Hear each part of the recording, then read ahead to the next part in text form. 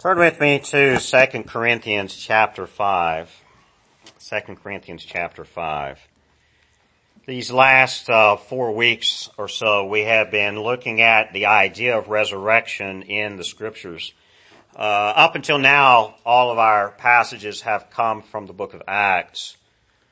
But the last passage we looked at was Paul himself in the book of Acts speaking about resurrection to Felix.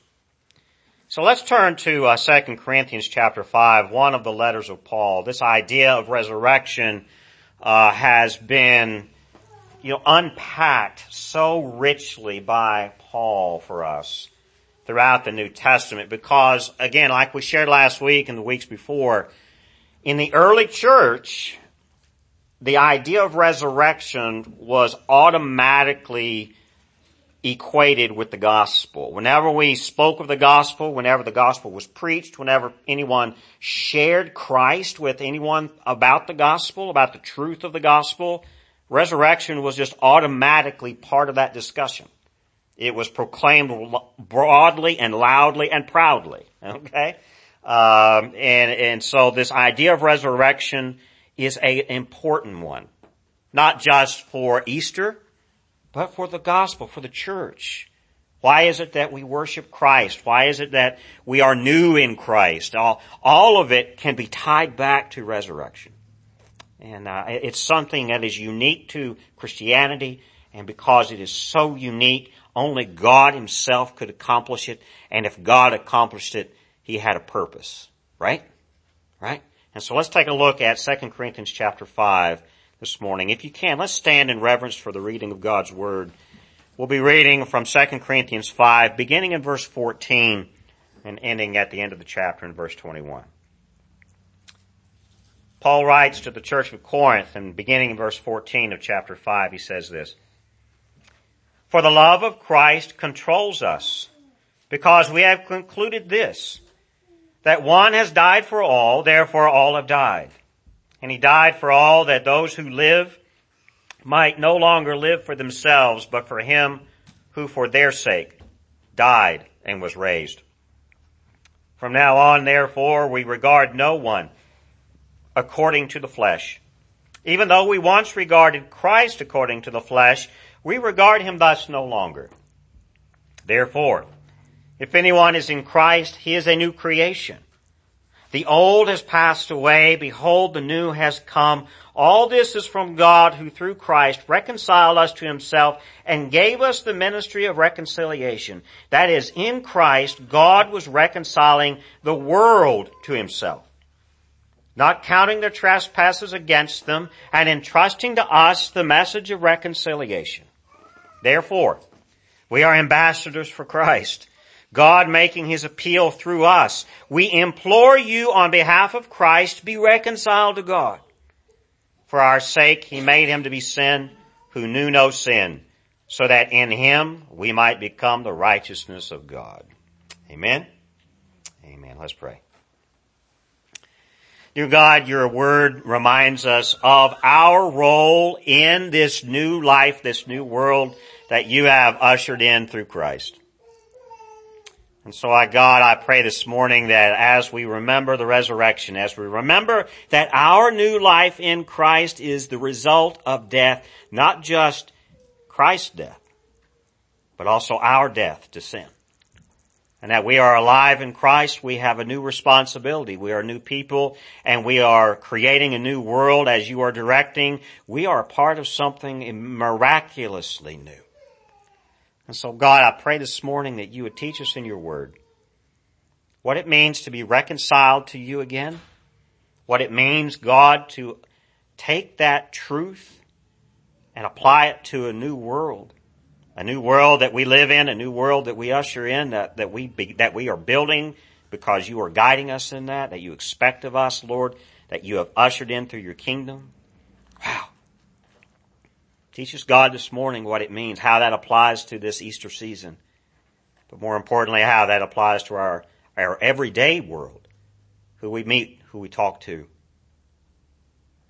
God, is in the name of your Son that we can even talk to you. It's even in the name of your Son, Jesus, that we have any hope of love from you. And because of that, God, we thank you. And we pray in Christ's name. Amen. Amen. Go ahead and have a seat.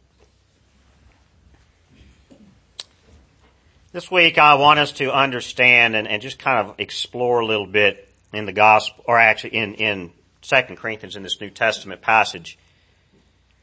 The idea of resurrection means a new world. It means a new world.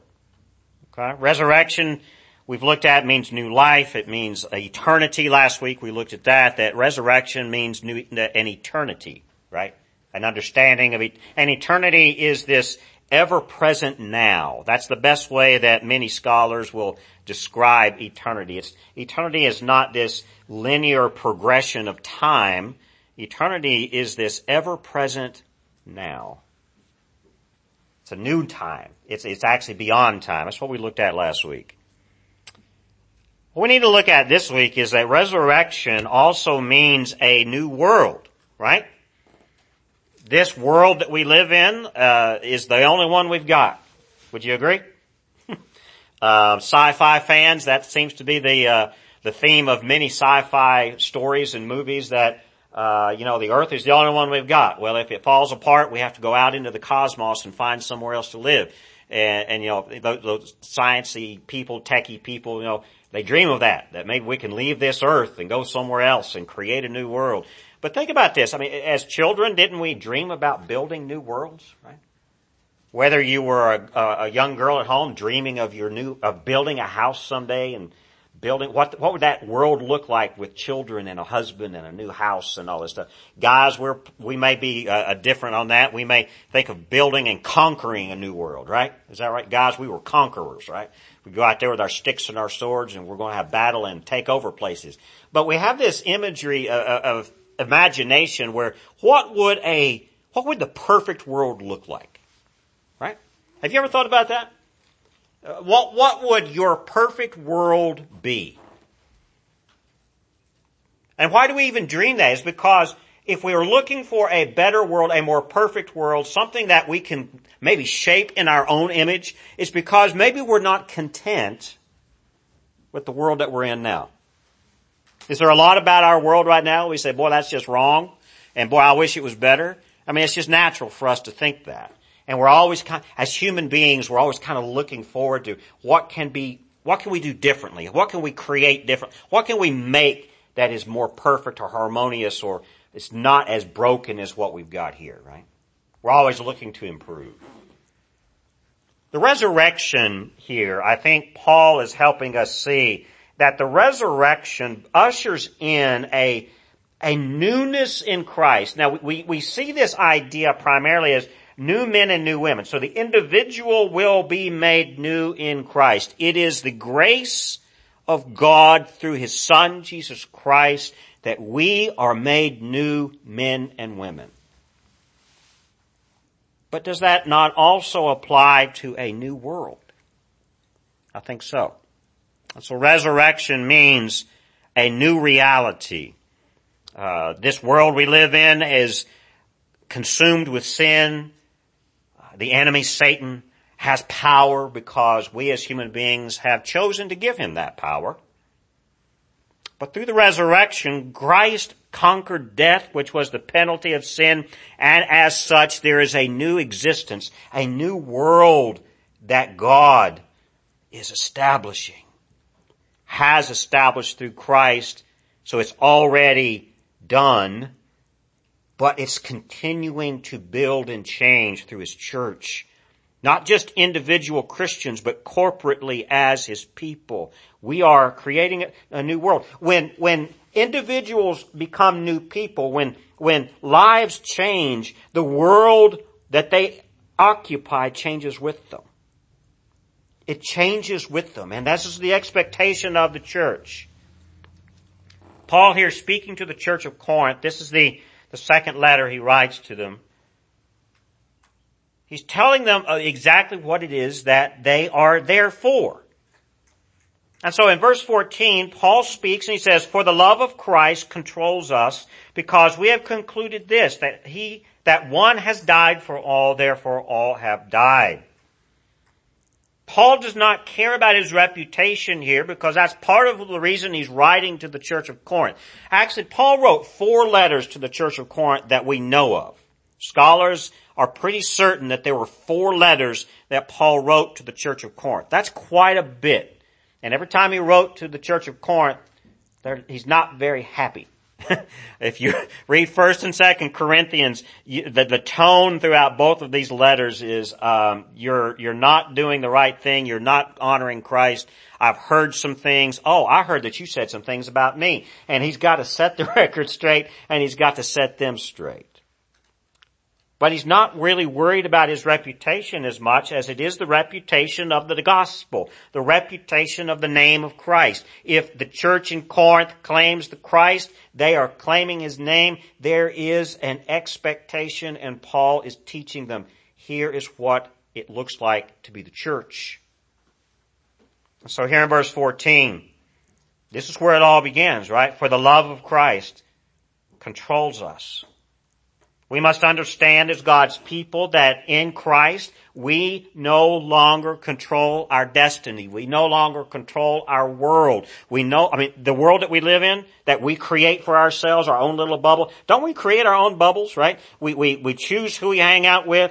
We have these, this is good. We can have a home of serenity and protection, and the home needs to be protected where you can be there and have rest and peace and harmony. But we kind of shelter ourselves from the world. And as Christians, it's easy to do that. In this context where Paul is writing to the church of Corinth, the Corinthian church was so syncretized with the pagan culture of the city of Corinth. Corinth was, it was known for a lot of diverse religious practices. It was a crossroads of religion and culture and ideas. And the church in Corinth felt like they were just going to be another one of those ideas and philosophies that's just out there. And they were just going to kind of blend in. But Paul makes it real clear. We do not control ourselves, for the love of Christ controls us. It's interesting here, this terminology, controls us. When we think of that, we think of a dictator, somebody who does not give us any freedom, right? We have no freedom to do what we want, and anybody who controls us must be our enemy. But notice here in verse 14, this control of Christ is through his love. Now that seems like a contradiction, but I think it's powerful here. As we read on through, we're going to see exactly what this love is. He says in verse 14, because we have concluded this, that one has died for all, therefore all have died. That love of Christ that controls us is that Christ has died. He didn't die for himself. Christ died for all. You see that? That's a powerful, I cannot help but think in connection with this of dying for other people. In the news just this week in southern France, there was just another terrorist attack. It's become so common, it's not even on the front page of the news anymore. It's kind of one of those stories that kind of get shuffled in the back. But there was another terrorist attack in southern France. A lone gunman, a jihadist, crying, Allahu Akbar, starts shooting up a store. And the policemen arrive, and a French policeman sacrifices himself as a hostage so that hostages will be released. He negotiates with the terrorist and says, take me as a policeman as your hostage. I'm more valuable than this woman over here. And he lets hostages go in trading for the policeman. The French policeman ends up getting shot and dies several hours later. He is being lauded this morning in France as a hero of sacrificing himself for the innocent. This is what Christ did, but even so much more. Christ sacrificed himself. He died for all. And the reason he does this is not, yes, Christ is glorified in this so that the Father is glorified. But where the glory comes from is that at the end of verse 14, Because we have concluded this, that one has died for all, therefore all have lived. In verse 15, and he died for all, that those who live might no longer live for themselves, but for him who for their sake died and was raised. See right there in verse 15? Christ died and was raised so that God would be glorified, and God is glorified through the lives of those that were redeemed. Through the lives of those that he sacrificed himself for. Christ died for all, so that those who live in Christ may no longer live for themselves, but for God and for Christ, who for their sake died and was raised. Now that's an amazing introduction here. If lives are turned around, if new men and women live in this fallen, broken world, will it not actually change with it? Sure. When we think about what a world is, of course the idea here, world, is just the natural existence of which we are a part of. Right? We have our societies, we have our families, we have our culture, we have our religious section. Now, in our modern age, we have categorized everything. You have your religious life, you have your work life, you have your married life, you have your family life.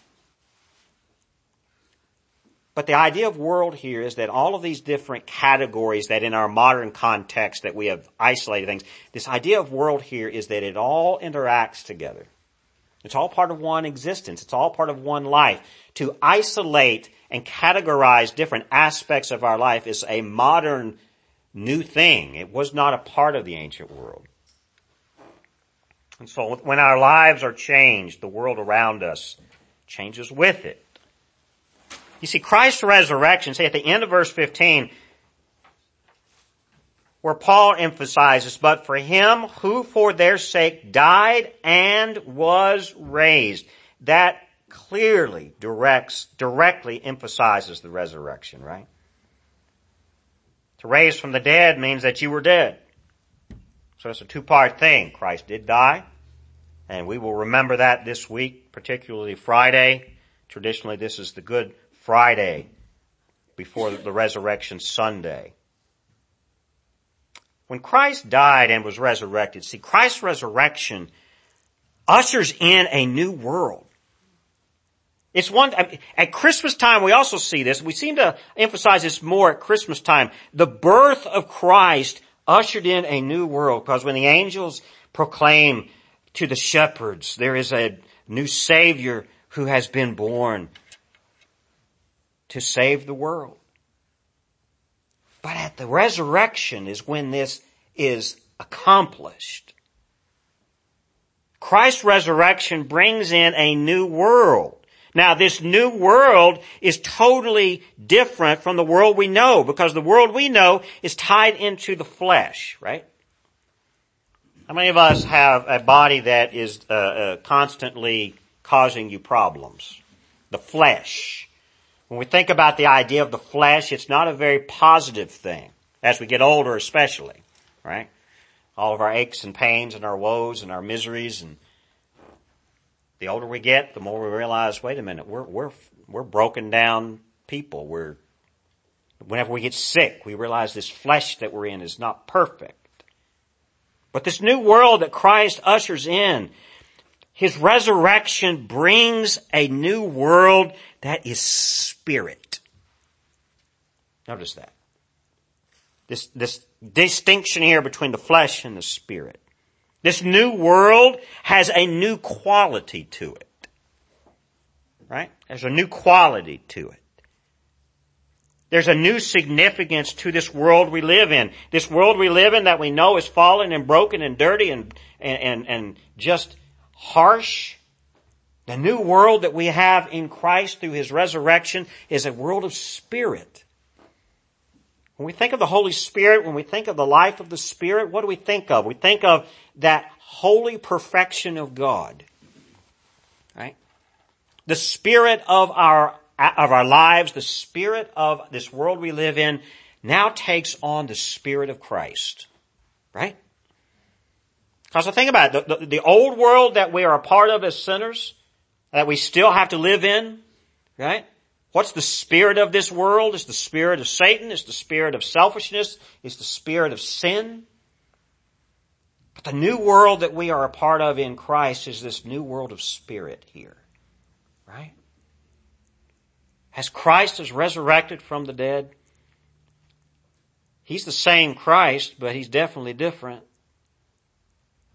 If you remember, when He first comes out of the tomb, He forbids His disciples from touching Him because He had not yet ascended to the Father.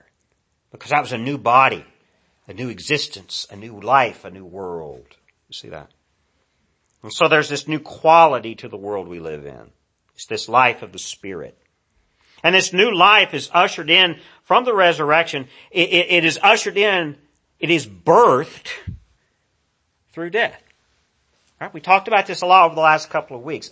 The new life in Christ, the new Christian life is ushered in through the death of our sin.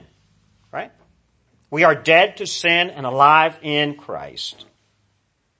Take that into the same idea of this new world that God expects through His church, because Christ, in this new life of resurrection, there is now birthed from death this new life of the Spirit, this new world, this new existence of the Spirit, and it's all through the love of God, through His Son, Jesus Christ.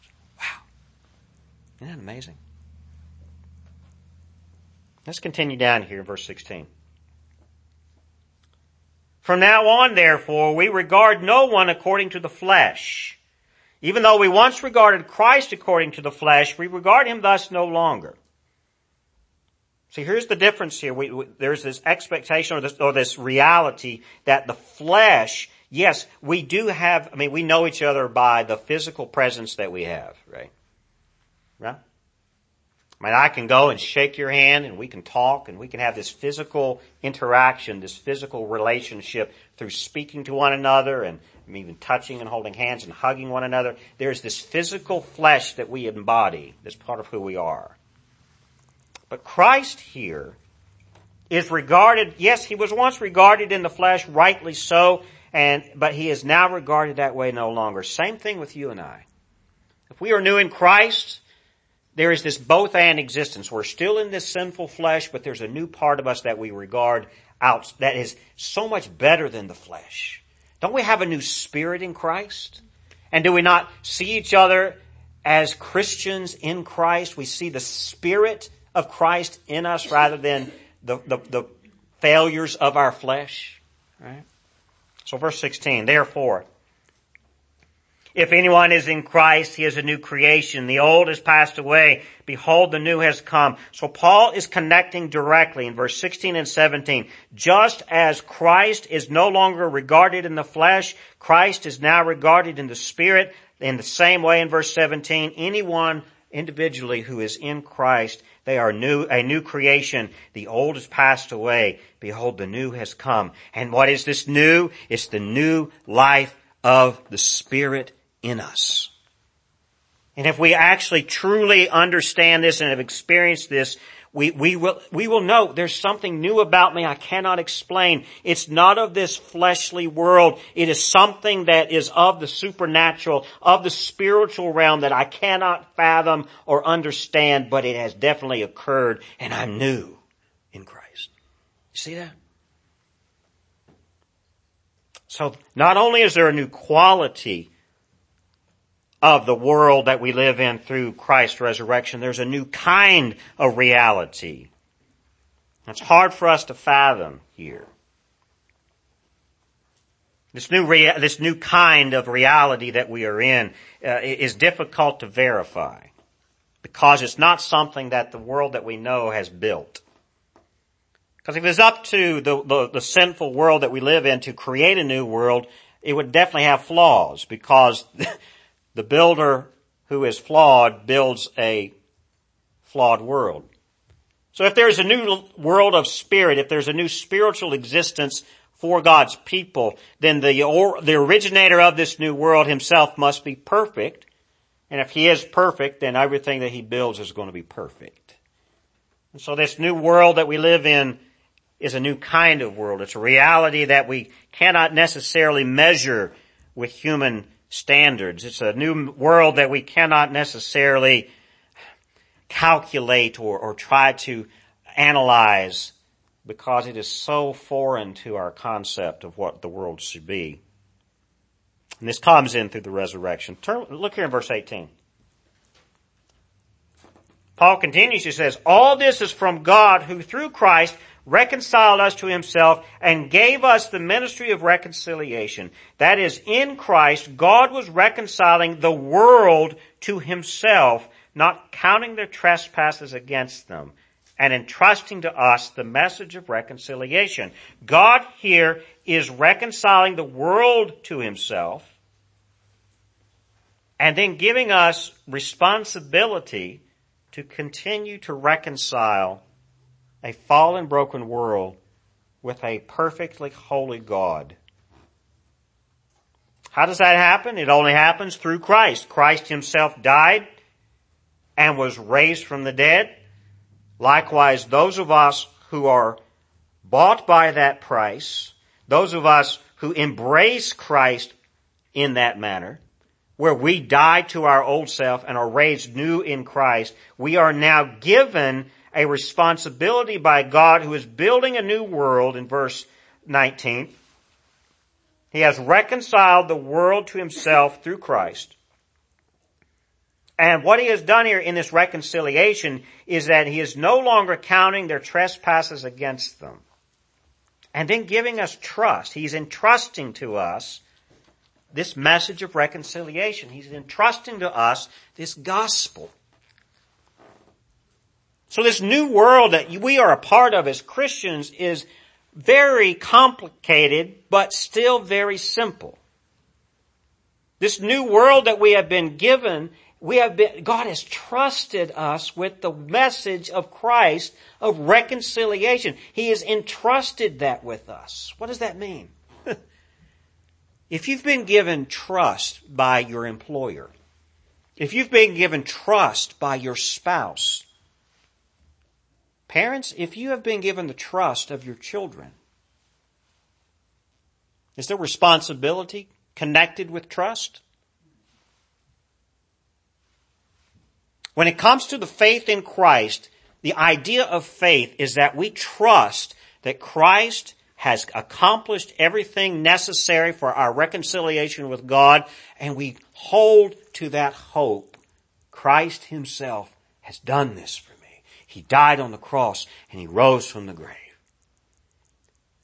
And now I can partake in the same. We have been given a responsibility here to build a new world as God is reconciling the world to himself. He's doing this through the church. He's doing this through those in faith in Christ by not holding our sins against us and trusting us to preach the gospel.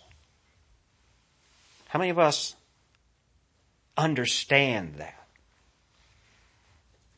You see, the gospel is not just Jesus died on the cross to make my life easier. If anything, Christ's death on the cross and resurrection from the grave has made our life much more dangerous and more complicated. Because there's this tension, this constant tension of the Christian that we are already saved but not yet fully perfected in Christ until we get to heaven. It's this ongoing process. We are saved, we are new, yes, guaranteed, assured. But along the way, we still have work to do. Yeah? Along the way, Christ is still working in us. God is still molding us and shaping us. And he's still building us up into the men and women he expects us to be. And all the while, God is entrusting us with the gospel message. So what are we doing with that? Do we just hold that and build our own private world around that and no one else is allowed in? Or do we take the responsibility that God has trusted us with and we try to build a world outside of ourselves with it? The resurrection means a new world. Not just our individual worlds, but our corporate worlds, our communities. See, look here in verse 20. Therefore, we are ambassadors for Christ, God making His appeal through us. You know, God has every power and every capability to just snap His fingers or speak a word, and everyone would automatically love Him and be in Christ and just worship Him. But if that were to happen, if God Himself in His omniscience, which is all-knowing, His omnipotence, which is all-powerful, if He did that, would we really truly love Him? We would just be robots obeying the puppet master. What kind of love and relationship is involved with that? You see here in verse 20, therefore, we are ambassadors for Christ, God making His appeal to the world through us. So God is not making His appeal just to us. I mean, God does not make His appeal of reconciliation to those He's already reconciled. If we've been reconciled through Christ, as the gospel teaches us, then there's no more appealing to us. We got it. We get it. We understand it. We've embraced it. We've died to our sin. We are new in Christ. God has caused us to be ambassadors, making His appeal to the world through us. That's His plan. That's His direction. How are we doing on that? Now, does this mean we go out and we just beat people over the head with bully sticks and drag them into the church by their hair? And if it's up to you and me, you better get to church right now or else, right? If you don't go to church, then something bad's going to happen. Scare people into the pulpit or into the pews, right? Scare them into the church. I don't think that does much. I mean, for some people that might be beneficial, but others, I don't know. But an ambassador for Christ, when we think of an ambassador is a representative, but an ambassador has the responsibility to unify and harmonize two parties that may not agree. Is that the role of the ambassador? So if we send an ambassador from the United States to any other part of the world, that ambassador has a couple of responsibilities. Number one, that ambassador represents the United States of America. It represents the government of the United States. That's the first thing. The ambassador represents. But secondly, the ambassador has the responsibility to build goodwill and harmony between the United States and the government in which they are building that relationship. If we are ambassadors for Christ, we are ambassadors for a kingdom and a world that is not of this world. We are representatives and ambassadors for Christ, who reconciled us to God through His blood and through His resurrection. And then we are responsible for building a harmonious connection between the kingdom of heaven and the kingdom of the world, so that the kingdom of heaven will overtake and change the kingdom of the world. It's not that the kingdom of heaven and the kingdom of the world are equal in any way. It's the kingdom of heaven dominates and is superior to the kingdom of the world, but there has to be an ambassadorship through the church, through God's people, and God has designed it that way. Amazingly, isn't it? And all this comes through Christ's resurrection. Comes as a result of that. But think about this. This new reality that we're in, this new world that we are to be ambassadors for. Here's the difficulty. If you've ever tried to witness to someone, or if somebody's ever asked you questions about the gospel, the difficulty lies in trying to describe this new world that we're a part of, right? The language of the world is limited at best in describing the new world of the kingdom of heaven through Christ. That's kind of the dilemma here.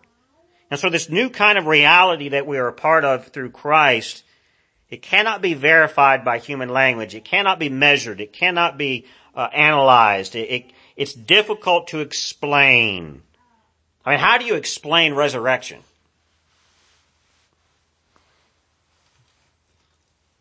It's so foreign and so out there. How do you explain that? Especially in our modern mindset, we have the modern mind wants verifiable facts to justify the truth of a thing. If you can't measure it mathematically or scientifically, then it cannot be verified as true, then we must not trust it as true. And there's some good things there about that, right? But at the same time, how do we take a modern mindset of science and certainty of math into describing something that is so mysterious as the gospel of Jesus Christ through his death and resurrection? That's the challenge. The only way that this can ever happen is that the light of the truth of the gospel, the light of the truth of the resurrection, is the only way that the new reality of the world that we live in can ever be seen.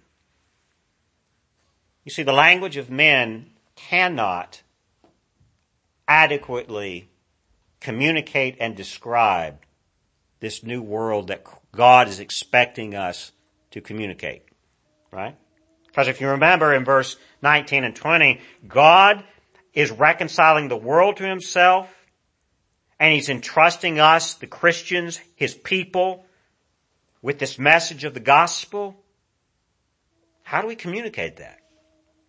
How do we allow people to see this new world when it cannot be measured scientifically and mathematically and verified through what we have tools to verify things with? We know that there are planets and stars and galaxies all around us in the universe because we have the tools to measure them with. If we wanted to leave this earth and go to another planet, we have practically the skills and the technology to just about do that. I mean, we can easily go to the moon. We've done it. We've got the technology to go to Mars. That's coming. We've got the ability to do these things. But how do we show a world of the heavens to a world of sinful fallen people? How do we show the mystery of Christ to a world that wants proof? The only way that happens is through the light of the gospel. God's love through Jesus Christ. Christ's love for us on the cross. That love is the only thing that can give us the light to see what is unseen. Right? So, but in the light of the truth of the resurrection, that's the only way that the new world can be seen. It's the only way that we can see this new reality that looks so different than the world that we live in. The only way to see it is through the light that only Christ himself can shine. And if Christ has a light that shines the truth in the darkness, that light is also in us. And so when it comes to us explaining the gospel and explaining this new world that God wants us to share and communicate, it's not up to our words and our personality. It's up to the light of Christ that is in us as new men and women. If we are new, we have the light of Christ in us. And the person we're describing this new world to, we're trying to build ambassador relationships with, they have to see this light as well. See, the only way that we even understand that God loves us is because Jesus Christ expressed that love in a way that we could see. Sacrifice, death, then resurrection. Wow. Ponder that as we consider how to be ambassadors for Christ in this. You see, Christ's love, let's look back again at verse 14 to 15. Christ's love says that he died for all. That's the first thing everybody needs to see. Now we can speak it all day long, but no one can understand it and grasp that until the light of the Holy Spirit awakens them to that. Now, does that mean that we don't share the gospel in the meantime? No. By all means, speak the word of God to anyone who will listen, any opportunity that we have. We are not the ones who control when and where the Holy Spirit shines light into anyone's intellect and into their soul. At best, we are the ambassadors for God, and we speak the truth of the gospel, And then God, through the Holy Spirit, shines the light into somebody's mind. How do we know when that happens? We don't know. It's not up to us to turn the light switch on. It's up to God to do that. The only thing He is entrusting us with is the message. We speak the truth. We live the truth. A message speaks louder through living it than it does just preaching it. Amen? And then people see that. When they see that when people see that we sacrifice for them, sacrifice our time, our money, our efforts, our food, our love, when we sacrifice our love towards someone, that love of Christ pours out. And then perhaps God will use that to enlighten them to see. You see that? So what does this look like? This reconciliation, this ministry of reconciliation that we are to be a part of, is for us to just reach out and beseech others, to beseech others to be reconciled with God. That's the message. Be reconciled to God through Christ. That's the message. Because to be a Christian is to be reconciled to God through Christ. Being a Christian does not mean we show up at church on Sunday morning.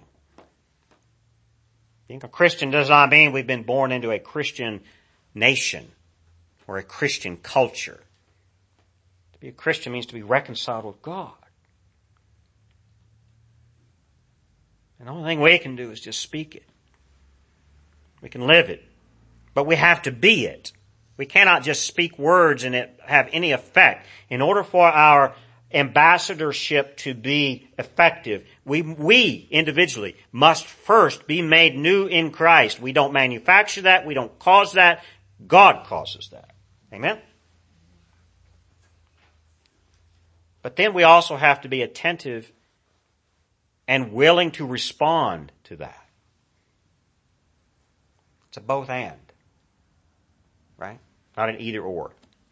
So the idea that either God loves you and He saves you, or He does not and He rejects you is not biblical.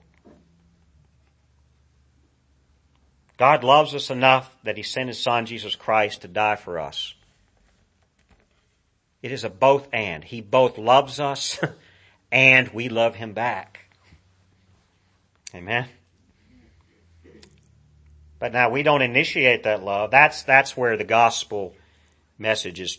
We don't initiate the love with God. God initiates the love with us. Because if we initiate it, we're just building our own world. How successful are human beings at building a good world that thrives and prospers and that has no faults in it? Clearly we've got thousands of years of history of showing where we've had successes, but those successes are limited at best, but at the root of our ability to build a world is that we fail. Only God Himself can build this new world that He wants. So, this week, here's my challenge for us all. We have 7 days before we celebrate the resurrection of Christ. Next week, next Sunday, we will celebrate that. Let's hope there's no snow on the ground, but so far, there's a strong chance we could have snow next week. I don't know. It's springtime. It's been a cold winter. Let's just celebrate. Do we prepare our hearts for Easter Sunday the same way that we prepare our hearts for Christmas?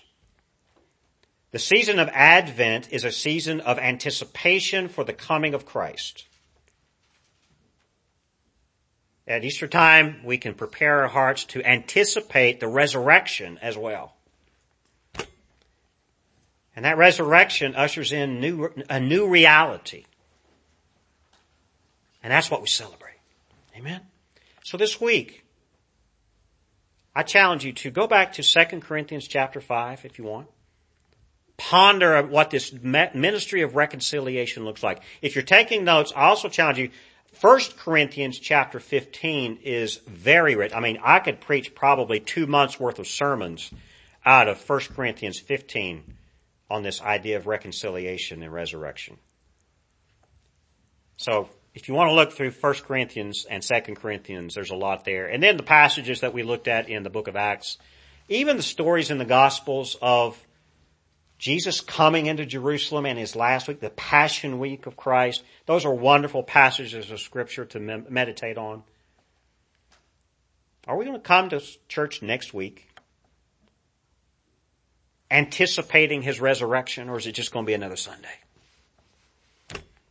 This is a challenge for me too. I'm busy. I've got so much on my plate. Am I going to even remember to prepare my heart? Amen.